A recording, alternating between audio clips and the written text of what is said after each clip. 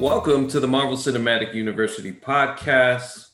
I'm one of your co-hosts, Anthony Canton III, and we are continuing our journey in Star Wars lore as we continue to cover The Mandalorian. This is Chapter 11, The Heiress. I'm also joined with my co-host tonight, Jake Christie. Jerome Cheng has the night off. Jake, how are you? I'm doing well. And I don't think Jerome will be very happy to hear that he has the night off, given the reason why he's not here is because he's working. I think if anything, we're the ones with the night off. I wanted to go with the prototypical. They say when like a radio group does it together, and it's like, this guy has the night off. Yeah, Jerome Chang has the night off. But hey, AC, how you doing?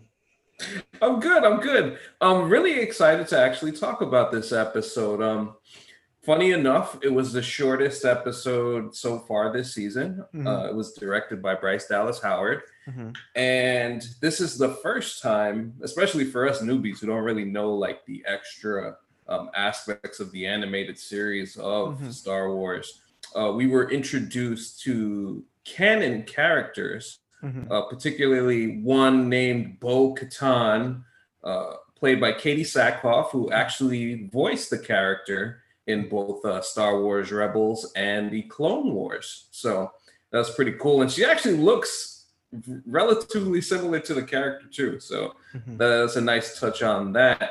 But this is kind of like the first time that we're seeing Star Wars characters in canon come through here. Jake, I know that your knowledge isn't extensive of these things, but as someone, how did you receive the episode in general before we get into the recap? I really liked it. I think that it really is a good encapsulation of what makes the show good, because it is on the path to solving the ultimate quest, but there's a clear objective that the episode's about that you get to follow. And I also just think that the stuff it introduces in terms of sects, I'm going to emphasize that T a lot, sects of Mandalorians, is really fascinating. Mostly because I have a lot of questions about the rule about not taking off your helmet, and so I'm glad that clearly it seems to be an issue among Mandalorians as well. But yeah, I think that I was not a Battlestar Galactica person, and by that I mean I just never watched it at all. But I understand that lots of people were very excited to see Katie Sackhoff, not just because of the cartoons, but also because of her being like a sci-fi icon to nerds and what have you. So, ironic connection, by the way. Katie Sackhoff was in season 8 of 24, which also included Freddie Prinze Jr., who, as we also know, he played a character in the Star Wars Rebels series, Kanan. Can I give you a fun fact about Freddie Prinze Jr. in the later season of 24?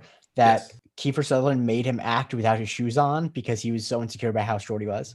Apparently, Kiefer Sutherland one of the worst people to work with, which is not a surprise at all. I mean, come on, like that's. The amount of times that Jack Bauer said "damn it" would kind of lead you to believe that there was a little anger behind that character, and I guess to your point, it's something real. But Napoleonic complex, anyway.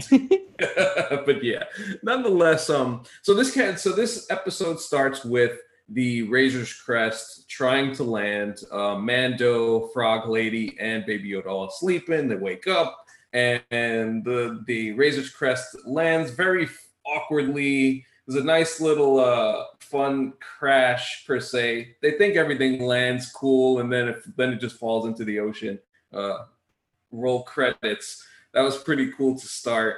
And then, as Frog Lady reunites with Frog Man, her husband, which was a very nice cheesy thing to see, very cute in Star Wars lore. So eventually, Mando gets information about fellow Mandalorians from Quarren in this bar. Baby Yoda gets some food, and so. Again, wait, can I talk about Baby Yoda's food for a second? Yeah, sure.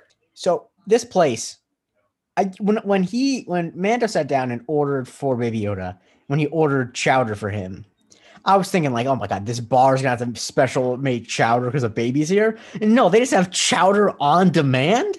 They have a hose that shoots out chowder. That is just what. How many people are going into a bar and ordering straight chowder? Anyway, Shout out to Chowder. Shout out to Baby Yoda. Um, so as we continue on, so this Quarren character who of course tells Mando that, hey, I can take you to where these Mandalorian are, but you have to pay. There's a running theme in this show now that I've started to notice with Mando and him having to always pay for something, and I always feel like he's getting grifted. I really do feel like the proper analogy to describe Mando is he is somebody who is always defending James Harden. Always. Somebody who, for whatever reason, it's not like he hasn't seen tape on James Harden. He just goes into it. I want to do it this way. This is how I want to do these things. Yet he always is committing the foul and then goes to the ref like, wait, what happened? What happened? I love the mannerisms that Mando uses. That you don't see his face, but yet you could still tell the frustration. Like, this is not the way. This is not supposed to be the way. But nonetheless, so as he goes on the ship with the Quarren, another double cross happens, which seems to be another running theme of all Star Wars things. Millions of double crosses constantly. Baby Yoda gets. What it makes you realize is that it's a huge design flaw in Beskar Steel that it is apparent that it's Beskar Steel from like the eye, because it feels like he has a target on his back at all times because he has the Beskar. And it feels like if whoever made Beskar Steel, they probably should paint it to look like regular armor. So every time you find someone with it, you don't kill them. You know what I mean? Like, it feels like there's no reason. Yeah, basically, Mando's always in harm's way for the most part. Baby Yoda gets thrown into the water there in the tank. Mando gets thrown in there too. All hope seems lost. Then the three Mandalorians show up: Bo-Katan, Casca Reeves, and Axe Woves. It was nice to see them show up. Nice little fight scene there. That was pretty fun. And then I think really one of the more interesting parts of the episode for me is them explaining exactly the whole deal and the difference between Mandalorians, Mando's backstory. He was raised by the Watch, which is a bunch of described as religious zealots. And then when he hit them with the whole mask thing and not wearing the helmet or whatever, and they were like, nah, this is not a thing. This is not what we do. Yeah, unlike the last few months, I found myself very much siding with the people who were saying that you don't have to wear a mask in this episode. Anyway. Yeah. Ironic enough these days. But yeah, I found that interesting. And what I feel is coming away from not only this conversation, but from this episode, is that we're moving into a different phase of this series. And I think that the setup, not only for the rest of this season, but season 3, is kind of this whole Mandalorian, the old way versus the new way type of deal. So like we still have Boba Fett in the background. We obviously still have Moff Gideon in the background. Plays a little bit more of a part here in this episode, but all of these paths are going to converge.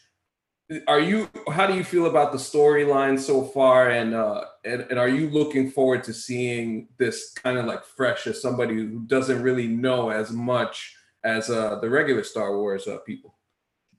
I am very much looking forward to seeing this become about Mandalore and about the Mandalorian people, because I think that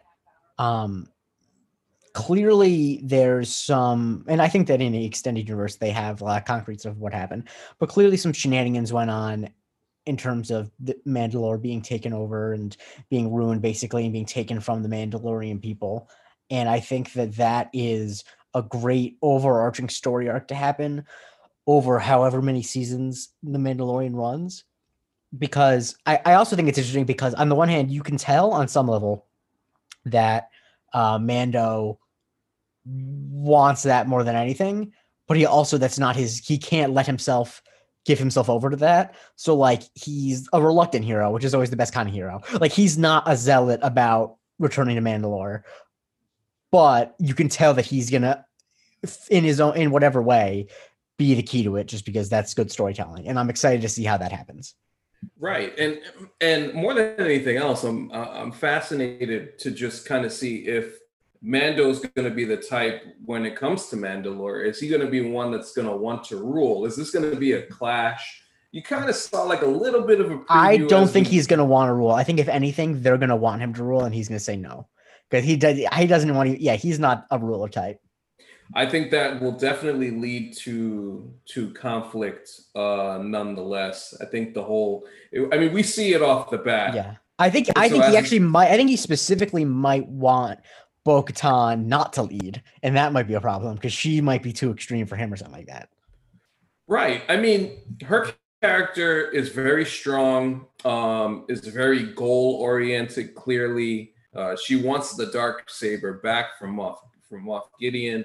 I'm very curious to see how this goes because obviously as the episode continues, Mando is convinced to go hijack an Imperial ship, and there's a lot of things that Mando finds out as they continue to go through this heist, and Mando's putting himself on the line, and there's more to the story. She doesn't give him all of the story, and as he finds out, he says, I ain't agree to this. I ain't trying to do this. Classic moment in any action movie. The crew who's like, I didn't sign up for this. In fact, I actually think, someone correct me if I'm wrong, I think Pedro Pascal says that exact line in the film Triple Frontier. Someone look it up and let me know, but I'm pretty sure he says, I didn't sign up for this, which in fairness, in that film, he very much didn't. So I'm on his side in that. And to quote the great Stugatz, I didn't ask for any of this. He really didn't. But Bo in this situation was like, hey, this is the way. So Mando goes along with it for obviously the help to find a Jedi to bring Baby Yoda to. And so as we see a cameo by Titus Welliver, he is he's basically the captain of this Imperial Shouts fleet. To Bosch. Shouts to Bosch. Shouts, not just shouts, but shouts to my dad, who's a big Bosch guy. My dad's actually a big Bosch guy. I was gonna say, Bosch is, you know how like Bosch originally Ray Donovan was the show for all dads, was the daddest show on television, and then Bosch is like, hold my beer. Like, screw Ray Donovan, get the hell out of here. You think dad's like you? And then Bosch comes in and is like, this is about a middle-aged cop who it's completely unclear how old he is, but the one thing that is clear is that he plays by his own rules. Man, I think I need to watch this. I mean, I think it's definitely not something that my dad and I have a lot of taste in common, and he watches a lot of good TV. I just am not that interested in a cop who plays by his own rules. But Titus Welliver, I do like him in this role because he definitely fits the, like, important enough to be the head of a ship, but not important enough to make any of his own decisions level of management. Like, you just believe that he's that guy. Yeah, I think eventually I'm going to have to look into my whole mindset and my whole psychological profile as into why I'm into so many of these corrupt cop shows. I don't know what it is, but I'm just always drawn in. The Shield, Justified, The Wire, all this stuff is like my favorite stuff. So yeah, I think they're different. I think The Wire's a little different than like. They got corrupt cops there too. Boy. Yes, I know, but I guess my point is that Bosch, it very much seems like the show is entirely on his side, and it's like, because when I think the difference between Bosch and the other shows you mentioned, I could be wrong, is that I get the feeling that whereas like the Shield, obviously the corrupt cops are not the good guys necessarily. Like you're supposed to be like, oh, it's bad that they're corrupt. Bosch, he's corrupt insofar it's like, yeah, he had to break that guy's jaw but that's what you need to do to, be a cop. Like that's kind of the way it is. Like that's Jack Bauer different. in 24. Yeah, exactly. Well, exactly. That's Yeah, another situation. 24. I mean, yeah, that's yeah. Honestly, it's the same thing. I can't really get into 24 because it's like I understand intellectually that there's going to be a dirty bomb that goes off in Los Angeles, but like that guy had civil rights anyway. Tell me where the nuke is. That's a whole Jack Bauer theme. Damn it! Tell me where the nuke is. But nonetheless, as we don't get too far afield, so we do see Moff Gideon show up when the captain is calling in. Hey, we kind of need some backup. We need some help over here. And Moff Gideon's like, you guys are on your own. They you know what to do. You know what time it is. So it was funny seeing the other two stare at the captain like, oh shit. Yeah, that they're not about it. Like it's like, oh, like we're just like some pilots. Like, geez, we're not like we're not all in on the Empire. Also, I'd be remiss to not to say how much I enjoyed the cargo bay scene where I love the little general dude. Yeah, that guy was great. Whoever that actor is deserves an Emmy because that performance of like he's like all tough and then immediately just like, yeah, but just shut the doors. Like just we're done. Yeah, we're fucked. Let's wrap. Let's hunker down. Great stuff. Honestly, a great action scene, and just because I think it's great about it is that I love when I see an action scene where there's something I hadn't seen before, and just the notion of like it's probably a design flaw to have the thing that opens up the cargo hold to be in a different place than the cargo hold itself. But it is funny. I've never seen that before. And just the look on Bosch's, I'm going to call him Bosch, on Bosch's face when he realizes where they are is just great. I loved it. Oh, it was fantastic. It was fantastic. And then you see Mando dive across when the shooting starts. That was a really fun action piece as well. And again, cargo bay man, where the captain asks him where are you in the cargo bay, and then bang, they all fly out. That was too much fun. I really liked how tight this episode was. It was tight. It got to the point. It advanced the plot. See, the people who complained about episode 2 and it's like, oh, this is moving too slow. See, you got what you wanted here. You got major plot movement, you got action, and you have the setup for pretty much what the middle and the back half of the season is going to be, as Mando is going to be looking for Ahsoka Tano, the Jedi warrior from Clone Wars and from Rebels. She will be played by Rosario Dawson. So I really, really very much looking forward to seeing her in that role. That should be a really fun meeting whenever that happens. I'm not sure that's going to happen next episode. It might have happen the episode after that, as not chapter 12, but chapter 13 is written and directed by Dave Filoni. So Dave Filoni, who created those Star Wars animated series, that should kind of lead you and key you in on we'll be seeing Ahsoka then. So where we stand, Baby Yoda was hanging out with the frog parents. That was cute. Mando told him to chill. He didn't tell him what not to do, but I think we knew what he was talking about in terms of him chilling. And then overall, we have the advancement of the plot, seeing the fellow Mandalorians go off in search of Moff Gideon and the Darksaber. And we have Mando on his way to see Ahsoka.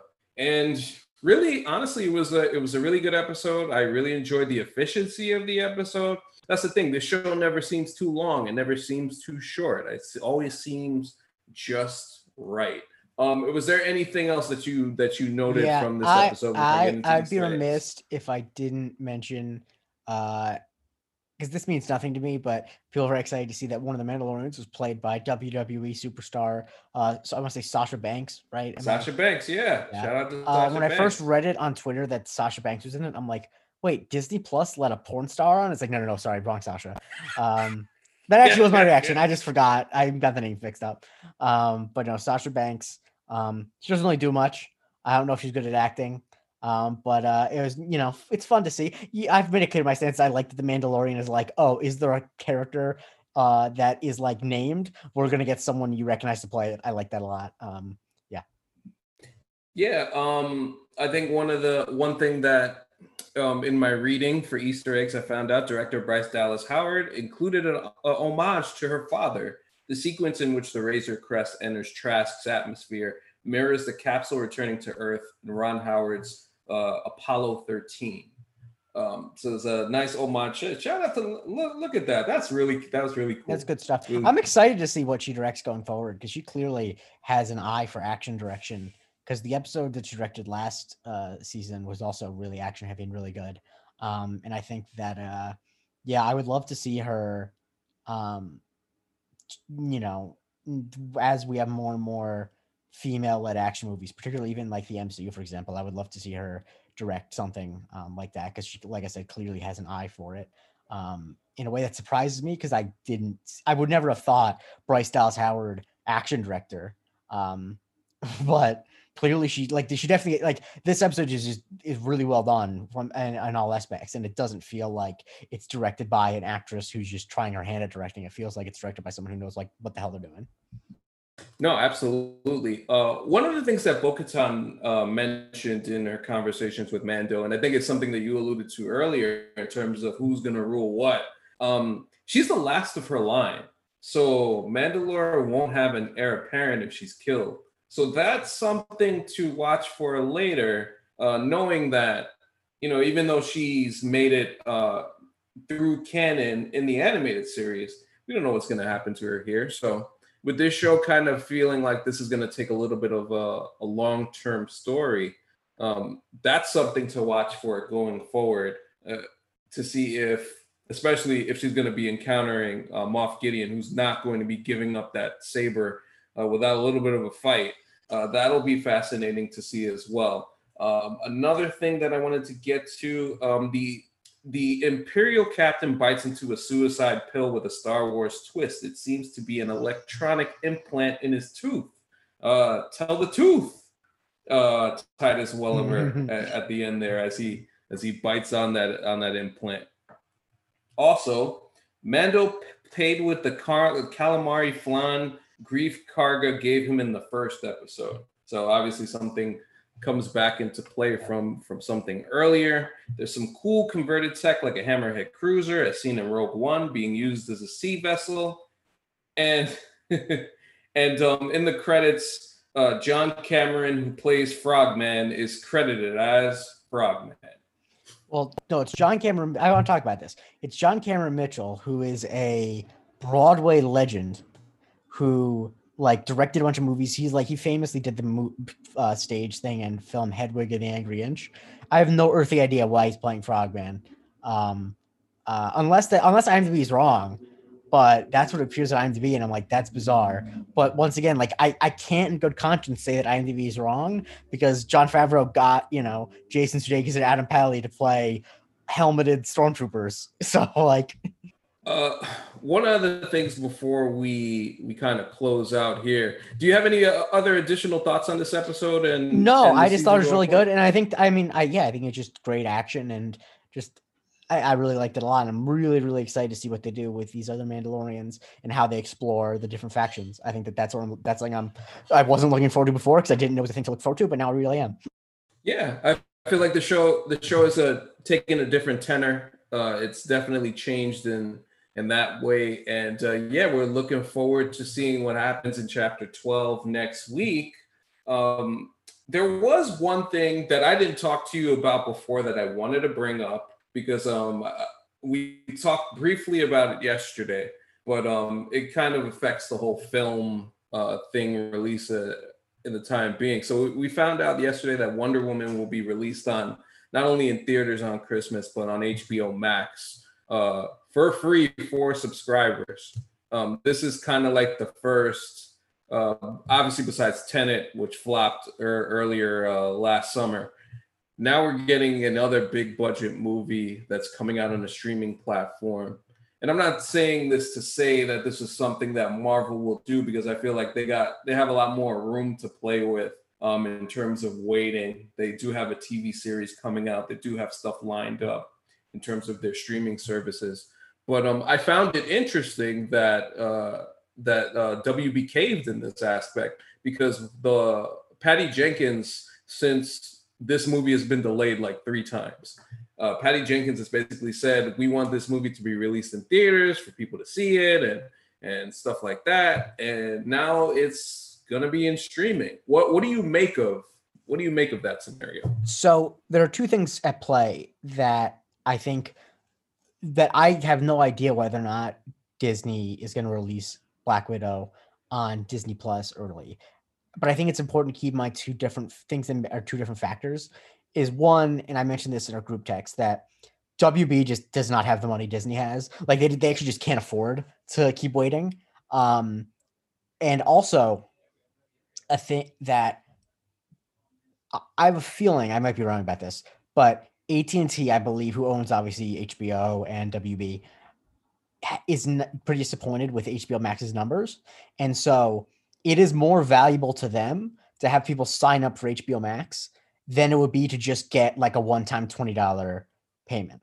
And like, it's like that's the thing. And also Disney Plus has a bunch of subscribers already. And so I don't think it would be worth it for Disney to do the same thing with Black Widow. Like if they were to release Black Widow on Disney Plus and say it's free for Disney Plus subscribers, I don't think that they wouldn't get the same bump that HBO Max is getting. Because like I said, HBO Max only has like 9 million subscribers and they want much more than that. Disney Plus is like 25. And also the other factor is we have no idea how much Mulan made. And I suspect, just based on the general, like, things that ways things have been hinted, is that it did a lot worse than they wanted it to. Understandably, because I think, to be frank, I think that, personally, I don't want Black Widow to come out on Disney Plus because I love going to the movies, and I think if Black Widow comes out on Disney Plus, then that means that movie theaters will be gone in the next 5 years. Yeah. And I also really don't like video on demand as a thing. Not video on demand. I mean like paid video on demand. Like I feel like I like movies on streaming services, and I like having movies I go pay for in theaters. But like I would for a Marvel movie because I have to cover it for this podcast. But like I'm just not. I don't ever feel like paying $20 to watch a movie in my own house, because the thing is, when I go to a theater, it's like, okay, I'm paying $20 because I'm going to the theater. When I'm watching in my house, it's like, well, I could watch other movies for free technically without paying $20. Like there really is no new movie that is actually worth me paying $20 for if I'm not going to have a theater experience, in my opinion. And that's why I'm wondering what the price point has to be in order for them to break even. Because like if it was like $10 it'd be different, but like the fact that all these movies keep getting like put at least $20 per like to rent, it's like that feels like a completely unfeasible price point. Because even something like a Marvel movie, I would say maybe half of the people who would see Black Widow in theaters care enough about Marvel movies to pay $20 to see it at home. And so I don't know. I guess my larger point is that I think it's a mistake to view the Wonder Woman decision as really having any bearing on what Disney does. And I don't think that means that Disney's not going to release it or they are going to release it. I just think that the factors are so different and the financial positions are so different. And like these decisions are being made by boardrooms trying to satisfy investors, and so like the calculus of WB is going to be completely different than the calculus of Marvel. It really makes me wonder, especially when you think about Disney's overall plan. Their plan has always been to, I think even before the pandemic hit, was to kind of always move into a more streaming type of thing. I mean, that's everyone's plan except for the movie theaters. Right. And I mean, it is amazing when you think about it. We had this pandemic in February, and just to the end of the year, it really does feel like that the industry is just toppling. It's just like, it's literally crumbling. And it only took less than a year for it to happen. Although I would say it was already crumbling beforehand in a lot of ways. Like, I think that this is only speeding it up. But I would say that if movie theaters are basically extinct in 5 years, now they would have been basically extinct in 15 years before. True. I mean, if you think about Netflix and Hulu and all of these other streaming services getting into the game, you see these big actors taking, I mean, how much money does Netflix have in terms of budget for some of these films? You get a Trial of the Chicago 7, you get a Devil All the Time with Tom Holland and Robert Pattinson, a huge, big cast, big actors. The Ma Rainey film that's coming out with Viola Davis and Chadwick Boseman, rest in peace. There's just so many changes when it comes to these things in terms of the streaming services. So you're probably right about that. And I don't know, it feels weird to think about a world without movie theaters, but I think you're right. I think we're headed in that direction. It's kind of scary. I mean, I think it's kind of, I think if you just look at the top line box office, it can be misleading because you can see like, oh, Avengers Endgame breaking out box office records, yada, yada, yada. But the problem with movie theaters has been that it's Avengers Endgame makes the most money ever, but only Avengers Endgame makes money. Like the fact is, like the what was going to happen before the pandemic was that you're basically going to see that only gigantic action movies and superhero movies were ever going to be released in theaters because everything else didn't make money. Which I hate because I love mid-budget. In fact, like I love superhero movies, but I would much rather there be fewer superhero movies and more like mid-budget dramas and stuff, just because like those are generally better movies. But I think that if even superhero movies aren't going to be profitable in theaters, it's like, what the hell are they going to be there for? Don't get me wrong, there's still going to be movie theaters, especially in cities, because they're always going to be Right. people who like it's going to be a very novelty thing. But I think that I just think it's interesting to see how they're going to monetize it because like I said, I firmly believe that people are not going to be willing to pay as much money for to watch a movie at home, and therefore I don't know exactly how these companies will make as much money as they did. And if that's the case, what does that mean in terms of how big budget these movies are going to be or what types of movies they're going to make? That these are all questions I don't have the answer to because I'm just some schmuck who knows nothing, but I think that these are the questions to ask.